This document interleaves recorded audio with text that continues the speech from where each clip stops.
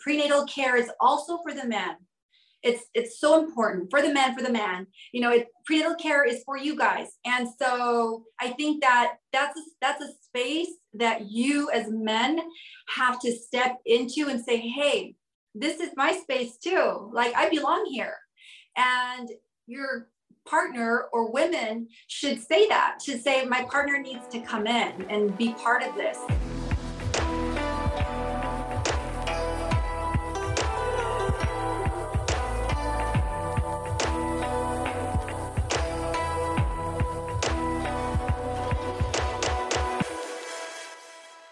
Welcome to the Frontline Warriors Club, where we live it, not in it. Join us on his mission as we raise consciousness. You can find us on wearefrontlinewarriors.com. Now, before the show, let's take a moment to inhale. Exhale. And the show begin. On this episode, we'd like to welcome Dr. Isabel Bogdan. Dr. Isabel Bogdan is the owner and founder of Believe.co. With 20 years in practice as a women's nurse practitioner and a doctorate in nursing practice, Dr. Bogdan's inspiration comes from a vision to intertwine traditional medicine with a holistic approach for transformational change. Her comprehensive background includes certifications in yoga, perinatal postpartum care, mental health and aesthetics, including laser and Botox treatments. We talk about the importance of healthy relationships before, during, and after pregnancy. Most importantly, we talk about how trauma, lifestyle, and environment affect the pregnancy and the child moving forward. Hey, Isabella, welcome to the show. Can you give us a brief background about yourself and your experience? Yeah, so I'm Isabel Bogdan. I'm a women's health nurse practitioner. I have a doctorate in nursing practice.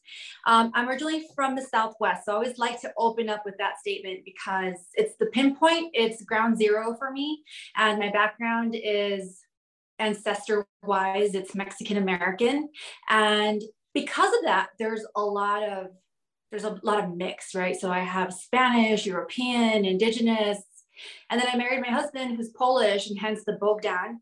And there's another twist to who I am. And then I moved up to the East Coast, and now I'm living in New York City. So New York City / Connecticut metro area. So I see a lot of different people, different backgrounds from all over. And I work for Columbia University. So I teach there. I have graduate students that I mentor. And then I also work with the medical school. So I work with the OBGYN / MFM division of obstetrics and gynecology at Columbia. So very busy. I see lots of different cases. And I think that today's podcast is definitely going to tie into what we're trying to dive deeper. Yeah, 100%. And you're a perfect person because you have a really good background about women's health, family health. So we really want to take this episode in a direction where we like to talk about trauma in the sense of trauma during pregnancy and trauma between the mother and father and how that impacts the baby. So how does the environment of a baby in the womb affect the outcome of that child? Are they maybe more prone to stress moving forward? How does it affect that baby growing up inside that mom? A lot. And we can call that the study of epigenetics. So it's a good question to ask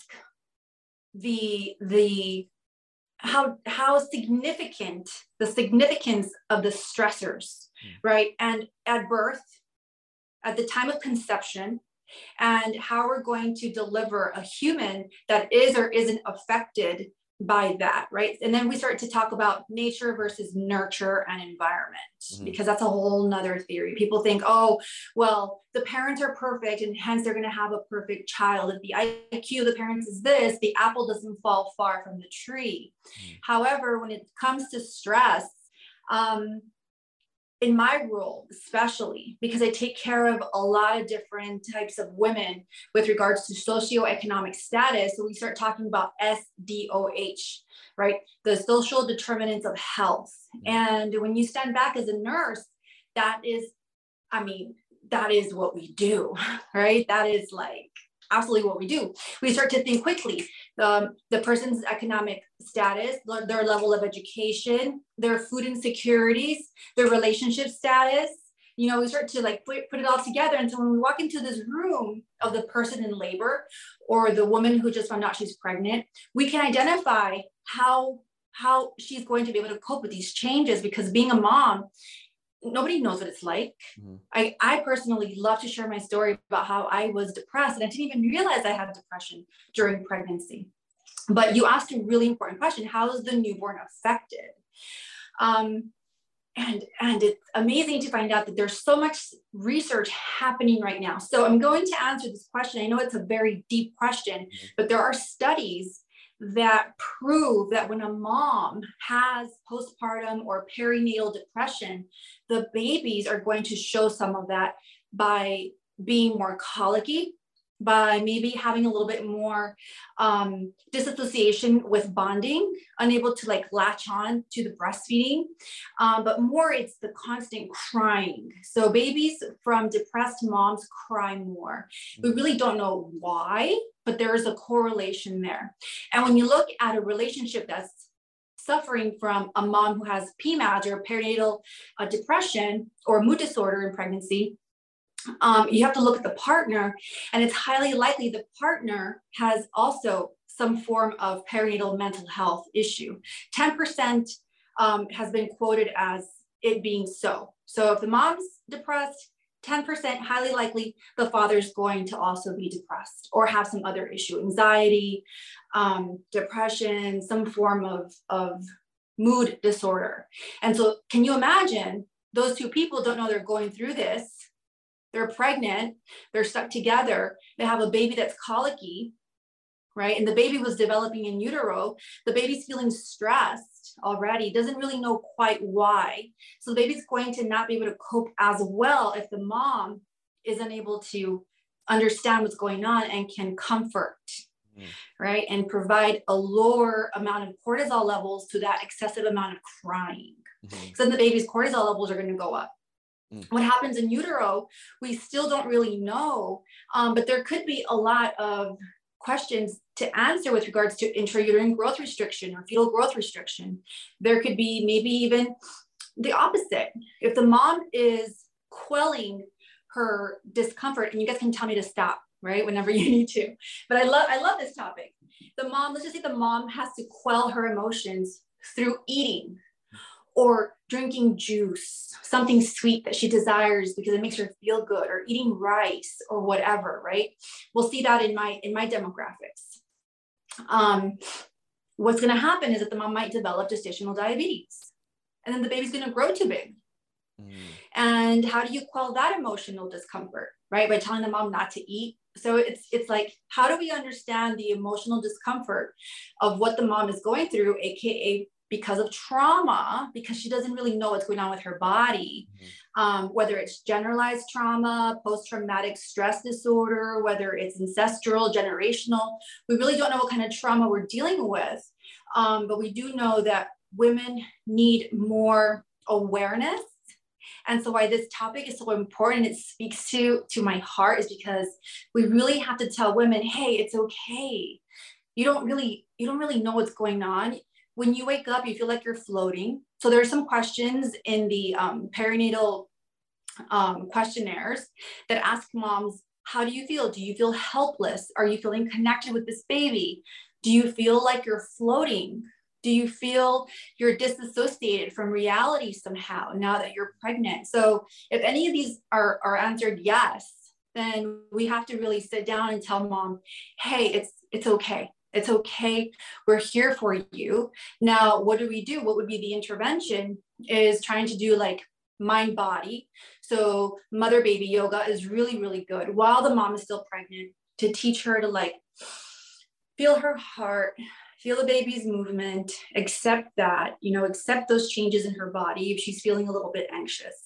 Feel the feelings, because being pregnant and having a human moving inside of you is, for some women, can be very weird and uncomfortable, especially if it's not a planned pregnancy or the mom is just like feeling really, really sick from like morning sickness or fatigue. I mean, pregnancy is really, really tough. And so, the structures of the baby's hormones inside are definitely taking off. They're starting to develop. And so we're developing this human that might come out a little bit more anxious or a little bit more nervous or a little bit too big and have a very traumatic delivery because the mom's eating so much. And so now we got to pull the baby out with forceps, or it's an immediate C-section and the C-section goes crazy and the baby never bonded with mom. So there's a lot of small little variables that can make a difference in which we can't answer this question in specific. Does that make sense? Yeah, it makes sense. But you make me so really brought out a lot of really good points. But the one question that I have right now is even before preconception, is there a way to differentiate between like healthy sperm and a healthy egg? Is there a way to make your sperm healthier or make your egg healthier? Is that a thing, or is it just kind of random? That's with regards to genetics, generational trauma. I guess I guess both. So my thing is, like, if you have a depressed father and a depressed mother, or someone that's going through a lot of trauma, does that affect their sperm and their egg, and how the child is going to then grow up in the future? Like, is there any research on that, or do you know any information about that? Like, does depression affect the health of your sperm, or does depression affect the health of the egg?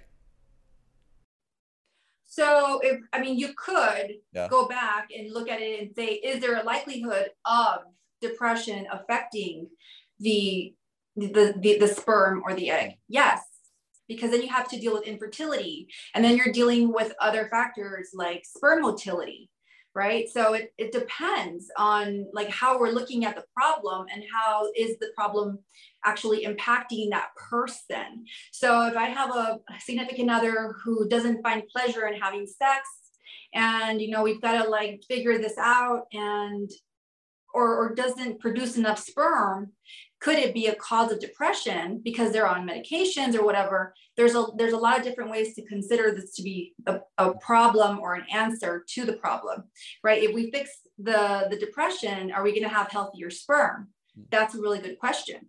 It just depends on how is the depression affecting the sperm? But does depression directly affect the sperm? I don't think so. I would say I don't think so. I don't think that there's like a true factor as to depression affects sperm. I don't think that there's a direct link, but there could potentially be. So since we're pre-pregnancy, how does the dynamic of the relationship and lifestyle affect the preconception phase of the baby growing up? So we could talk about lifestyle, mindset, diet, anything around that realm. So pre-pregnancy, before, so let's just say the couple's together and they're talking about having children, it's really good to start thinking about when is the timeline, right? Like, yes, we're dating. And yes, if we're speaking about, theoretically, we want to have kids one day, and I accidentally get pregnant in 2 weeks, that wasn't a lot of planning. And that means that, like, if I had been drinking or doing, participating in any kind of toxic behaviors, then our offspring will be directly impacted, especially from a lack of preparedness. That doesn't necessarily mean that it was a genetic issue. It just meant that at that point in time, we didn't get a chance to take folic acid.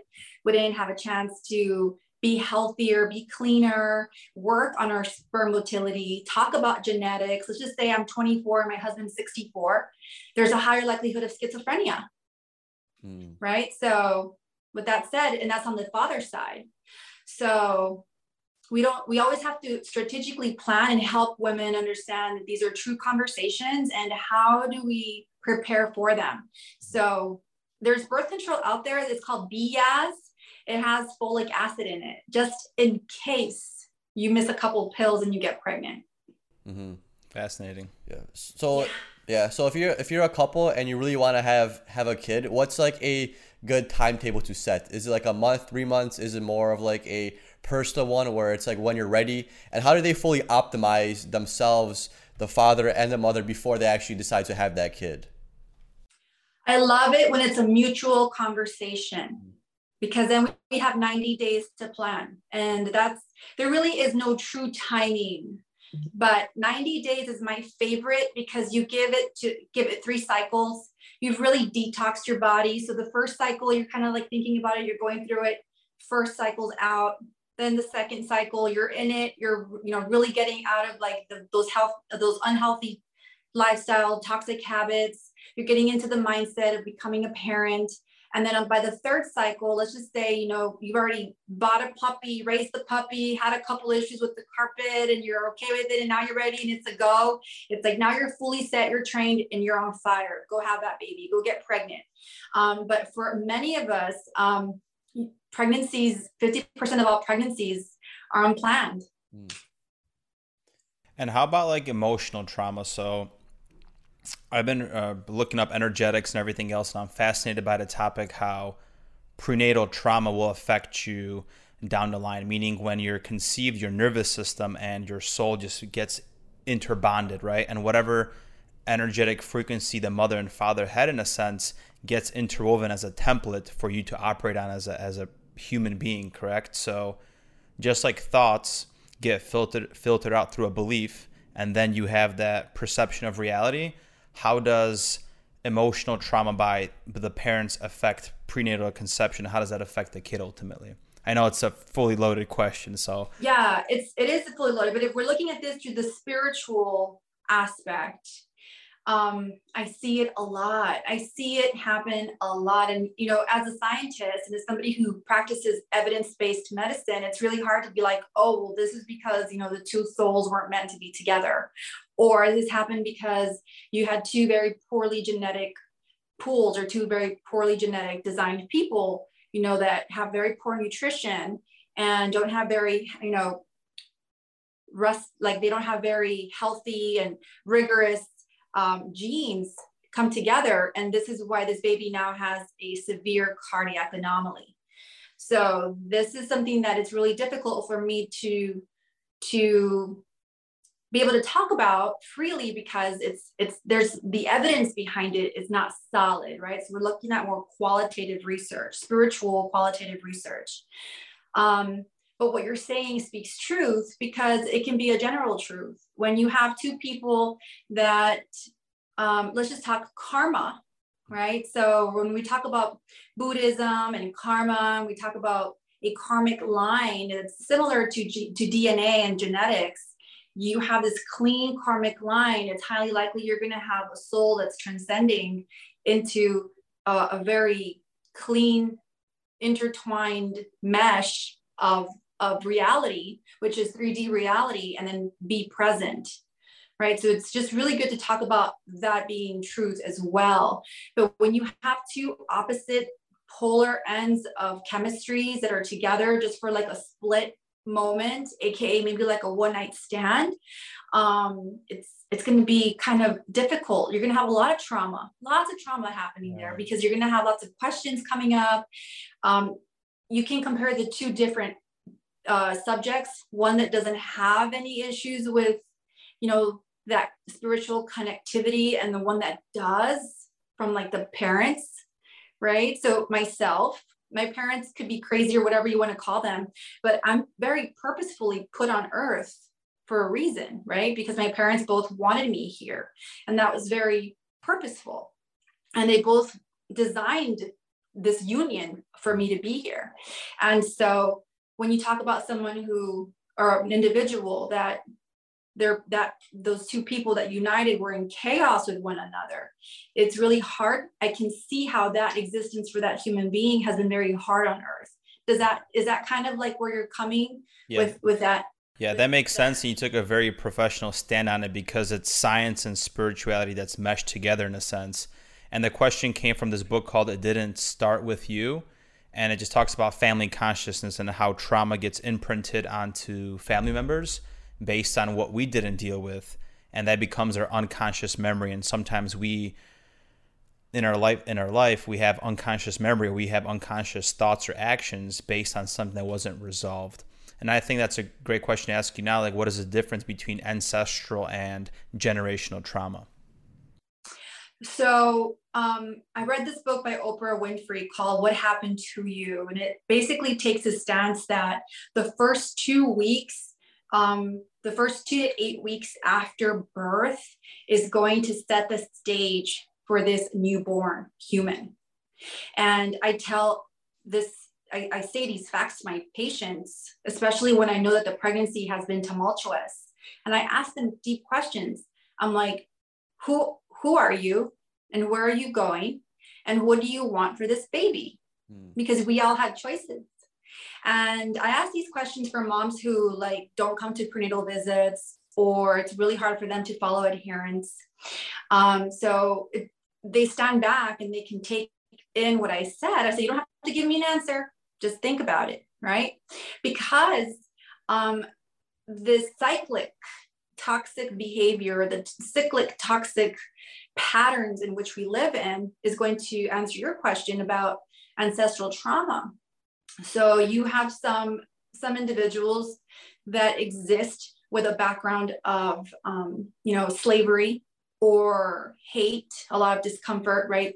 A lot of us have backgrounds that are real with that. We in our ancestry, we're probably mistreated. Like, I don't know what it was like for my if I am part Native American indigenous Indian, like who was that person in the tribe, right? And is there trauma from my ancestors that has been passed on to me?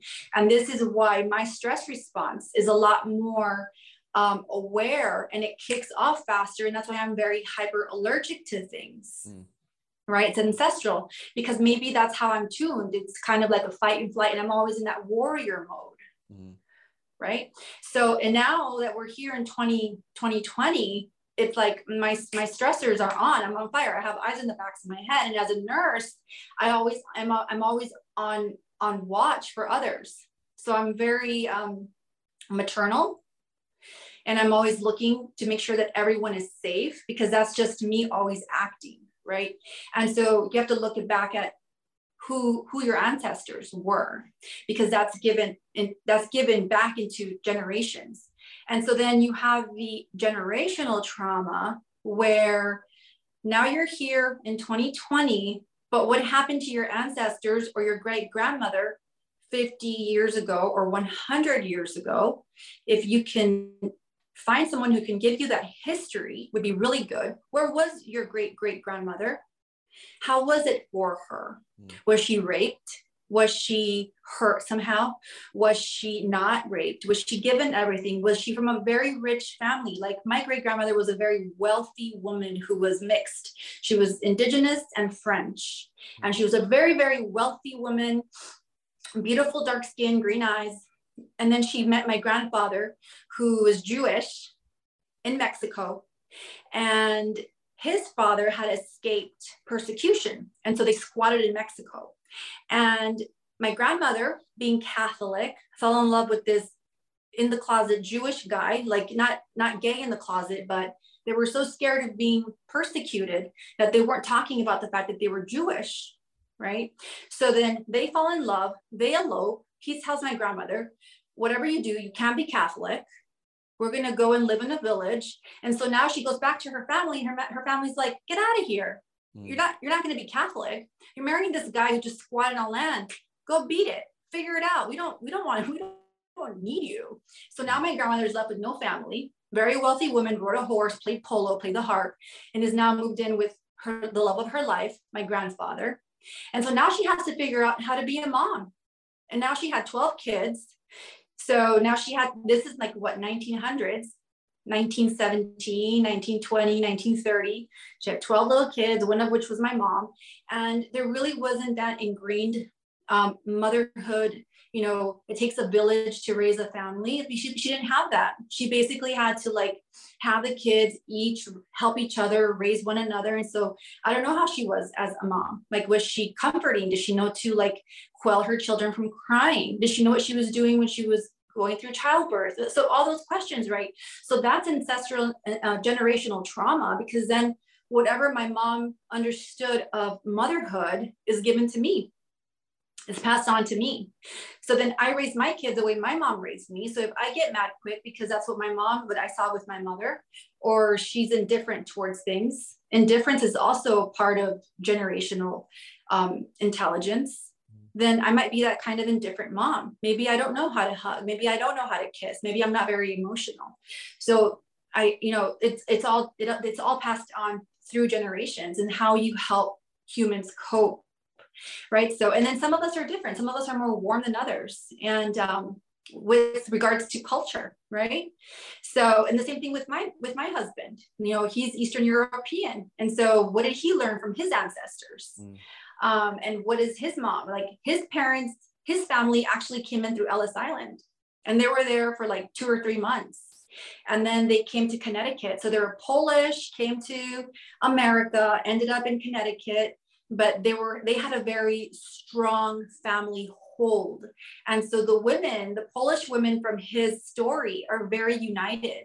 And so my husband really understands motherhood, really understands maternity, and really could help me, even though I had like 12 years of education, to what were my expectations of being a mom, right?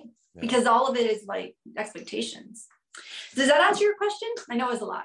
Yeah, yes, it does. And it makes sense because we're from a Polish background. So I can totally see it where our grandparents and great-grandparents were raised on war and scarcity, communism. So we always had the mentality of save as much money as you can because we don't know when bad times are going to exist. And we unconsciously play that story so often in our childhood. Yeah, especially when it comes, especially like same with your case is like, for example, we were raised by our moms, by our grandmas. It's basically the same role that your husband experienced and same what you experienced. Like the female of the household of like the family takes care of the kid, and men are we know this. It's very ingrained in us that the woman's going to take care of the kid because she does it better, and we're just there more like kind of reinforcement in a sense. And it's beautiful what you were saying, because it's almost like when you mention trauma and all that kind of stuff and generational trauma, ancestral trauma, it's almost like you're trying to fix whatever your parents kind of messed up on, and you're trying to fix that as best as you can, so that way your children don't have to deal with those problems. And it's such a wonderful thing, because you and your husband come together to have this kid, and you have this perfect idea of how you want them to live, how you want them to be raised, and that's basically based off of where your kind of parents made those mistakes, so those mistakes don't happen again. And it's cool to see that in the future when your kids grow up, see you kind of where they're lacking, and then it's gonna be their job to fix whatever kind of you messed up on, because we're not perfect. So how does the, because we're men here, so how does the men's side, the dad side of the whole raising a kid, dealing with pregnancy, how does that affect everything? Because a lot of time we think of pregnancy, people focus on the female, the mom, the woman, and how they should act, what they should do. What should the man do in this relationship to make sure that the kid comes out healthy and doesn't come out with any kind of issues? This is such a great question, and we have to raise awareness about being a family, and it's not just the mom getting prenatal care. So I know that, and I do this in my practice a lot. I encourage the husband, the partner, the FOB to be present. So there's a lot of education. Prenatal care is also for the men. It's so important for the man. You know, prenatal care is for you guys. And so I think that that's a space that you as men have to step into and say, hey, this is my space too. Like, I belong here. And your partner or women should say my partner needs to come in and be part of this. And I know that usually 100%, or not 100%, but I would say 80% of the time men are at work. And it would be good to even offer a Zoom session where men can participate and ask questions, because prenatal care should also be done together. And to have a healthy child, it takes that kind of knowledge. And so there's a lot more that we as nurses, healthcare providers are able to come up with modern healthcare to create a twist into this family-centered wellness, because it takes a village. And it starts with you guys. It starts with inviting that father back into this picture, because I think that for a lot of the amount of time, I would say, you know, since I've been practicing nursing, men have been kind of like pushed to the side, and it shouldn't be that way at all. And you also mentioned the 2 to 8 weeks after delivery being the most crucial. What's going on with that child that makes that time period so important? Bonding.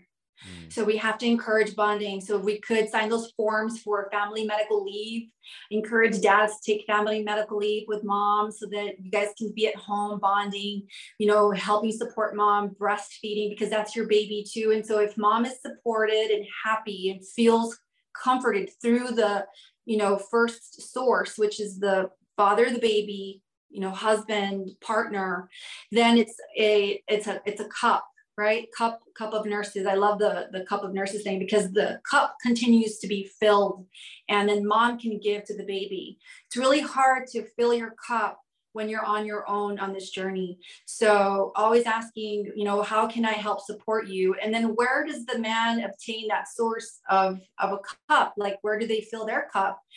Is it through exercise? Is it through eating healthy? Is it through cooking? Is it through meditation? Is it through mindfulness? Is it through going to church and reconnecting with, what was your spiritual past or beliefs, family belief systems, your mom, your dad? So it's always like, where do we go back for our source? And it's always looking like outside of us for that extra support, because we can't do it alone. Mm-hmm. And what about like the subconscious mind and epigenetics? I know you mentioned with emotional trauma, I think in the fetus, but also in that 2 to 6 week period, how do epigenetics play a role? And then once, if the baby, let's just say, learns attachment a specific way or maybe the mother wasn't as present, so then the baby learns a avoidant attachment style. How does that all play a role in the development of the child? So really important question. Also, you have a DNA that's set in this baby. It's going to continue. It's a chain. It's the command of formation, right? And when we have altered epigenetics, or when we have an environment that is not ideal because of a lack of bonding support, those hormones are going to cause weakness or breaks in the links of the DNA, right? So then becomes a higher likelihood of cancer, and a higher likelihood of failure to thrive, higher likelihood of colic, like I mentioned. Those are like basic small things that you have to look for in the newborn. Is my baby gaining weight? Is my baby happy? Is my baby crying too much? Because you can change the baby. Yes, you can comfort the baby. Yes, you can. But if this baby is constantly crying, it's under some form of stress, and it's just not you. It's how are we helping this baby quell? And so looking for a pediatrician that understands this dynamic of how to help soothe babies, and learning about soothing and baby massage and speaking to the baby in a gentle voice, helping that baby understand its environment so that he or she feels comforted and safe. And it's not like its immune system and its stress response isn't on all the time. So when that baby feels calm, then you're helping that baby's epigenetics continue to procure the DNA. So you have a healthier human. Mm-hmm. And what about the relationship between the mother and father? Because right now what I'm thinking, if you're talking to the baby and talking to it emotionally, what if you're talking in distress to your partner emotionally? Is that directly impacting the baby as well? Definitely impacting the baby. Mm-hmm. Babies feel energy. Babies feel the surround, and babies feel spheres of energy. So when you look at auras, I forgot who was the scientist who said that everybody has a certain light that we emanate. It's just because we can't physically see it with our eyes, but babies still have that ability to feel safety versus not safety. And so tones and voices definitely carry on that like reflex, where babies can feel stressed if there's that that kind of friction between the partner. Mm-hmm. Okay. Yeah, I mean, that makes complete sense, because I read a handful of studies that say when you play music, like classical music, to a baby that's in the womb, it reacts to it in a certain way. So it's able to pick up on, just because you can't understand what it's saying, just the tonality of it picks up on that, and it acts differently. Oh yeah. Mm-hmm. I mean, you have plants. You have plants that you can make that experiment with, right? And that, I think that experiment has been recited over and over again. You have a plant that's exposed to loving, gentle words, and then you have a plant that's exposed to violent words, violent music, and that plant's not going to grow as well as a plant that gets told that, you know, they love it and it's beautiful, and it, you know, it's, and you even see it in animals too. And my puppy loves it when I tell him, hi, you know, like, hi baby, who loves you? And he's like, he perks up, like he gets all happy, you know. But when I'm mad at him, he can also tell, because he, like, his tail will go in there, like he had an accident. I'm like, oh Herbie, why did you do that? You know, and he's gone. He like hides under the bed. So definitely tones. And guess what, guys? That's energy, right? So our vocal cords, our energy comes in from inside of us, and this is where the chakras come in. Oh wow, like there. So have you, if you've ever read Ram Dass? Ram Dass, yeah. Ram Dass. So Ram Dass, I don't have the book in front of me, but I was just read it last night. It says, what happens when you have a newborn that's crying and it doesn't stop? What happens when you have a newborn that's irritating everybody? What happens? What does everybody do when this newborn is not able to be quelled? What is one to do? And he recommends to hold hands. He recommends holding hands and praying, like bringing in this positive energy for this newborn and visualizing this newborn be at peace with itself, and calming down the distractions that's happening energetic wise. And it's in the Ram Dass book, Be Here Now. I love that book. You read it, it's a vertical read, and it's beautiful because it talks about how to quell a newborn baby, and, you know, energy and energetic flows and chakras. It starts from the bottom up. The foundation is down in our pelvis. The solar plexus is in our belly. We have it in our chest. It comes out through our voice. And this is why when we practice a really good yoga session, the teacher, the instructor is going to almost hypnotize you with the voice, the ability to control the voice and the tones, because then it goes into the crown and you conduct the energy, right? Because we're all conductors. And so when you feel that and you're at peace with that presence, and it's a room full of people that are in that same vibe, then it's very healing. And it's very transcendental, and it's clear energy, versus when it's dark and murky and anxious and scary, right? You have somebody whose voice is not as clear, it's not smooth, it quivers when they talk. You feel that anxiety. That person is like throwing off their vibes. So it's really important to, you know, be in that room with that baby in a really good space. Clear yourself out. I used to do that all the time when I walked in with my children. I was like, okay, my kids are like acting up. That's me. That's me. That's not them. Is there a difference that have you noticed in Eastern and Western upbringings as far as Western child development, maybe pregnancies, versus Eastern medicine, child and development? Because, for example, you're talking about chakras and energy, and most of the Asian continent is Buddhist and other religions. Does it play a role at all with the child's upbringing? Have you looked at it in your research? I haven't looked at the specificity of that in my research, but I do know that it makes sense to religious leaders, right? When you have Buddha, you have Jesus that says, let the children come to me. So there is this ability to know that children are graceful in their own way, and they understand energy, and they understand the clarity of the earth and the nature and the existence of that is. So these religious leaders like the Dalai Lama, right? So when you're way up here in enlightenment, your job is to promote kindness. And so that's what we promote with children is kindness, kindness, kindness. But I think that as adults, we have to really make that much more practiced, right? So we have to apply it more. Yes, we talk a lot, be kind, be nice, but we have to teach children how to apply kindness. And I think that that's just a really good way to raise kids, is to be able to apply kindness, because it begins with kindness. Kindness to the self, kindness to others, and then you're able to just cope with your own feelings first. Wait, what's going on? I'm feeling anxious, I'm feeling worried, you go back to the breath, you connect back with the breath, you steady the mind, you steady the breath, and then you can care for this newborn care for that child that doesn't stop running around. So when moms are in my office and their kids are acting up, they start yelling, "Stop running around, stop moving." I'm like, whoa, wait. I'm like, let's talk about this. I said, he's okay. I know he's a little bit more active. Let's talk about you. Let's figure out how to gather the breath.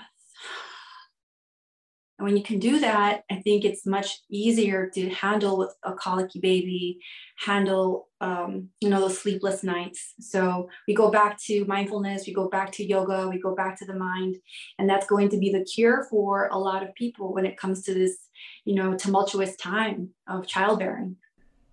What are some of the things that moms really struggle with during pregnancy and also after? What are their biggest struggles? What are some constant problems you always hear people encountering? Bonding. They get frustrated quickly. So moms don't realize how much work it's going to be. They don't realize, they don't know themselves. And so when you're triggered, you don't know your triggers. And then now you're being triggered because you didn't take care of a newborn.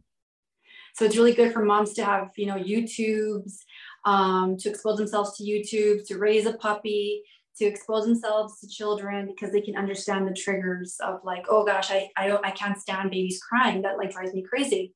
And then guess what? You talk to your partner. I don't know. Children are not for me. That's such an honest conversation, right? Like we don't all have to be moms. So I know, but there's this cookie cutter that we all want to fit into. And it's really good to, again, expose ourselves. Is that for me? And so some of us would have made different choices. Mm-hmm. Do you know anything about the link between ADHD and emotional trauma? So I was reading a book called The Body Keeps a Score, and he was mentioning something how we have a huge pandemic, technically, of prescribing kids Ritalin. What's the other one? Ritalin, Adderall. And ADHD masks the same symptoms as trauma. But we're just calling it, the DSM-5 puts labels and diagnosis on people, makes them take pills in a sense, but we don't really solve the core root of the issue that's happening. Have you looked at any research along those lines?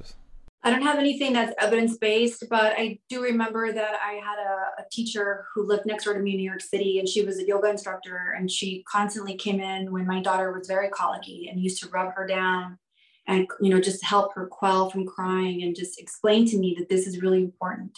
So, she was a big teacher of mine, and she's passed away, but it's really important to just to get some of that energy that's like going everywhere back into centering. And so there's a lot of yoga now for kids. It's happening to help with ADHD. So I don't know what the prospective studies are on that, but I do know that we are aware of it, and we are looking at meditation, mindfulness, and yoga for kids in the schools.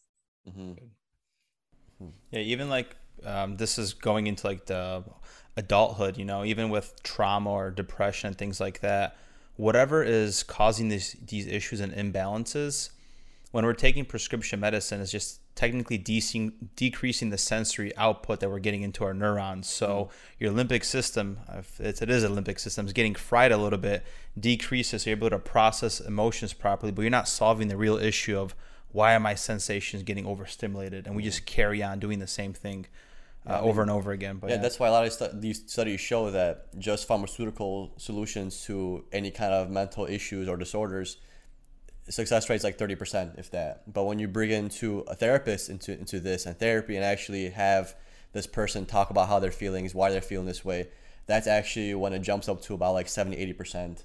And it's crazy that you also mentioned the bonding, because the bonding is very important. You have this newborn that cannot fend for himself. They're completely reliant on the mom and the dad for support. And if they're not able to provide that support in those early weeks, those early months, then it's almost like the baby's not going to know what to do. It's going to be an overdrive all the time. You mentioned it's going to be always in fight and flight response. Very nervous. Yeah. But then I also hear people saying that, hey, if your baby's crying, you should leave it alone so it learns how to become independent. Is there any kind of facts behind that? Because in my sense, it doesn't seem logical. Like, you have a crying baby, it obviously needs something. it can't tell you what it needs, because only thing that it could do is cry, eat, and poop, right? That's the only thing that it could do. You can't form words, you can't form sentences. So it's like your job to figure out what's going on, and just leaving it there just to figure it out by itself, that's almost like going to give it a bad attachment style. Like you mentioned, it's going to feel like it's abandoned, and it's going to be in a fight and flight response, right? Because to me, that never made sense. Yeah, and you have more autoimmune disease, more inflammation. Just think about that baby crying itself to sleep. Hey, guess what? I did it. I Ferberized my kids, and I feel miserable because I did it to my daughter. She's type A. I don't know if that's a direct cause or a correlation, but I'm hoping that it's not. I'm hoping. But I do tell her, Mom was not like as smart as she should have been, because I fell for the stupid research back then saying, oh, you should do this. You need to seek, you need to sleep during the night. So you need to Ferberize your kid and let him cry it out so that he gets used to it. Well, guess what? Sarah never got used to it. And even to this day, she's 14 years old. She still wants me to tuck her into sleep. She still wants me to bond with her. And this part of being a mom, it never ends. It's not just that 6-week period. So I think that you have to be intuitive, and there's a lot to intuitive parenting, following that gut response. Why is a baby crying? Why is this human not okay? And be able to comfort. And why is that so hard? I don't know why it's so hard, and we try to avoid it. I know that I did. It's something that was in the research at that point in time. I was stressed out because I had to go to school. I was getting my doctorate degree. I had to go to work full time. And so that 3D dimensionality of my career or my success, and my daughter having to sleep during the night, impacted her. And so I feel guilty about it now. And do I preach that? No. I don't preach that. And I'm glad that I learned from it, because I think that the long-term effects are not worth it. And I think that I would be resting so much better knowing that my daughter was comforted and was not allowed, or shouldn't have been allowed, to cry for as long and, comfort herself to sleep. That's just my own take. Yeah. But we learn. Yeah. But on a flip side, you never know what could happen in the future, because what if you doing that, you might feel guilty for it now, which I don't think you should, because I feel like sometimes there is a right or wrong way to do things. Because, for example, what if your daughter gets older and now she becomes a more resilient person because you kind of left her alone to kind of cry for those certain nights? What if she becomes more independent as a woman because of going through that? Because there's no right or wrong. I see a lot of parents blame themselves for the genetic mishaps that their parents get, or not their parents, but that their children get. Let's just say a child is born with autism. A lot of parents feel like it's their fault. It's their fault for this happening, but it's not necessarily true. It just happened. It's just a deck that you were dealt. So I feel a lot of these parenting things, there's no definitive stuff. It just, you gotta figure out what you think is best, and usually what you think is best is the right answer. Just because you made one daughter cry more than the other doesn't necessarily make it bad, because now one of your kids might struggle with being independent because you always consoled her when she was crying, versus the other kid where you didn't. Now they're super independent, off to college, they're ready to go. All they do is call you once a week, and they feel very confident because for some reason, when you left them alone at that night, they learned that, hey, it's going to be okay. I'm alone right now as a baby, but guess what? Mom's going to come when I really need her. And you did come when she really needed you, but you weren't there all the time. And now that's going to make her this amazing human being where it's she knows when she needs you, and she knows when she could figure it out herself. So there's really no I like black and white. this. Yeah. I like this. You just provided me with healing. Yeah, because that's how things is. Nothing's black and white, and you have to understand that that's just how the world works. We're just figuring things out as we go, and nothing's really right, nothing's really wrong. Yeah. And kind of to bounce off, yeah, I see a common theme here, whether it's the mother and father relationship, the child growing up, everything. There's a theme here that we have to make our emotional needs met. So whether it's your daughter, yourself, there's emotional needs that we have that maybe we were dealt that wrong deck of cards from ancestral trauma, generational trauma, but we just need to learn how to label feelings, put labels on them, like this is anger, this is angry Matt, this is happy Matt, just so we in a given time we're not using external resources to validate our emotions or to make our emotional needs met, where we could somehow give that to ourselves, right? Let's just say you weren't comforted as a baby, and you need that comfort from somebody. That could be comfort from food, comfort from drugs, whatever it is. What if you could just give that to yourself? So I think that's a common theme here, that we need to learn how to process emotions, whether it's in the relationship to make the baby better, whatever it is, and give that to ourselves that we are lacking. Yeah. I feel like if people give a lot of love in their life, because love can be given in different ways. For example, when your parents grounded you and they punished you, they loved you no matter what, but they had to do that. They did it out of love, because they know if they don't punish you for you making these stupid choices, is you're gonna keep making those stupid choices. So yeah, they felt sad, but that's kind of that painful love that you've gotten. So going back to like your point where you left your daughter to cry for a little bit longer, you're still loving her. You're just giving her love in a different way, and then when she needed love in a different way, you came back. So there's different ways you can give love, and there's no good or bad way to give love. You're just giving that. Like you keep mentioning energy, and it comes down to energy in a sense too, because positive energy could be felt like negative energy for a time being, but then when you think about it, you're like, damn, I really needed that. Like arguments, people argue, but sometimes you just need to argue. Sometimes like a little smack on the butt, right? Yeah. Sometimes if you're not arguing with me, do you really love me? If you're not trying to show me the truth, kind of thing, it's like you're arguing with me for a reason, right? Because you want us to be both agreeable in a civil manner. If I didn't care about you, I would argue with you, because I would be like, whatever, it's not a big deal. Yeah. So that's a kind of interesting concept to the concept of love. I love that. Absolutely. You can't be totally indifferent, because that's not showing love. So Isabel, if you had like one more advice to share with anybody, let's just say you're leaving this earth and you had one piece of advice, what kind of advice would you give to somebody? I think that we talked about how things happen 2 times, right? They happen in mind, they happen in the thoughts, and then they happen in actuality. Everything was created twice, first in the thought and then in actual 3D. So the best advice today is going to be to think things through, right? So being very mindful of our decisions, because our life right now is being presented to us based on what decisions we have made. And so that's going to lay out the picture for the future. So, practice really good decision making. Yeah, I love that. It's really good, because I feel, me personally, a lot of my first ideas or sometimes the first thing that I do is based off emotion. And sometimes I realize that's not the best approach to things, because someone might tell you something, you're like, oh, that sounds good because it feels good, or that can't be right because it doesn't feel right. And a lot of times we do things off emotion, and it's not always done with the best result in mind. So yeah, it's really good advice to think things through, because we really need to. We really need to think things through. We have to reflect on things. We can't just make split decisions, because that's not how we work as humans.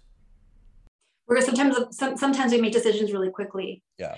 And so we have to kind of stand back a little bit. And I know that's uncomfortable, but we have to think twice. Like, do I want to work out right now? Nah, I can do it tomorrow. Like, maybe you should do it now. So always think about what is going to be the action or the reaction to whatever decision making you're making. Try to get really good at that. And so that way you can make decisions faster that are just more positive and have better outcomes. Yeah, that makes sense. We just want to acknowledge you for your knowledge that you brought today to the podcast, the approach that you have with the mind, body, and soul approach to a healthy pregnancy. I think it's a lot of value for everybody that's listening, including us when we have little Peters and Matts running around in the future, to know what exactly to do, and for the father to be included in the pregnancy, because you're just as important, as Isabella mentioned. So thank you. Thank you. And just really quick, just to tie it all in, it's global warming, right? So global warming right now, the earth is on fire, where there's a lot of inflammation globally. And when we start to deduct it and bring it to like the micro level, the microcosm, we don't want to be those inflammatory creatures. So that's what I like to practice and preach. And so I don't want global warming within me. I don't want inflammation in my body, in my heart, in my mind, and my soul. So I practice a lot of that, green light, loving light, with all that I do, my voice, the tones of my voice, my thoughts, my actions, how I approach people, my presence. That I just don't want to have that kind of carbon footprint of toxicity. So that's how I live my life. Sorry, I was gonna say, it's like the carbon footprint you leave on your future generation, in a sense. There you go. Yeah. It's all tied back in. Yeah. And Isabel, where can people find you? You're going to find me at Dr. Isabel Bogdan, no dot, And you can find me on, I was going to say YouTube. YouTube is coming. And I have Believe TV. I have my brand, Believe.co. That's also my email address.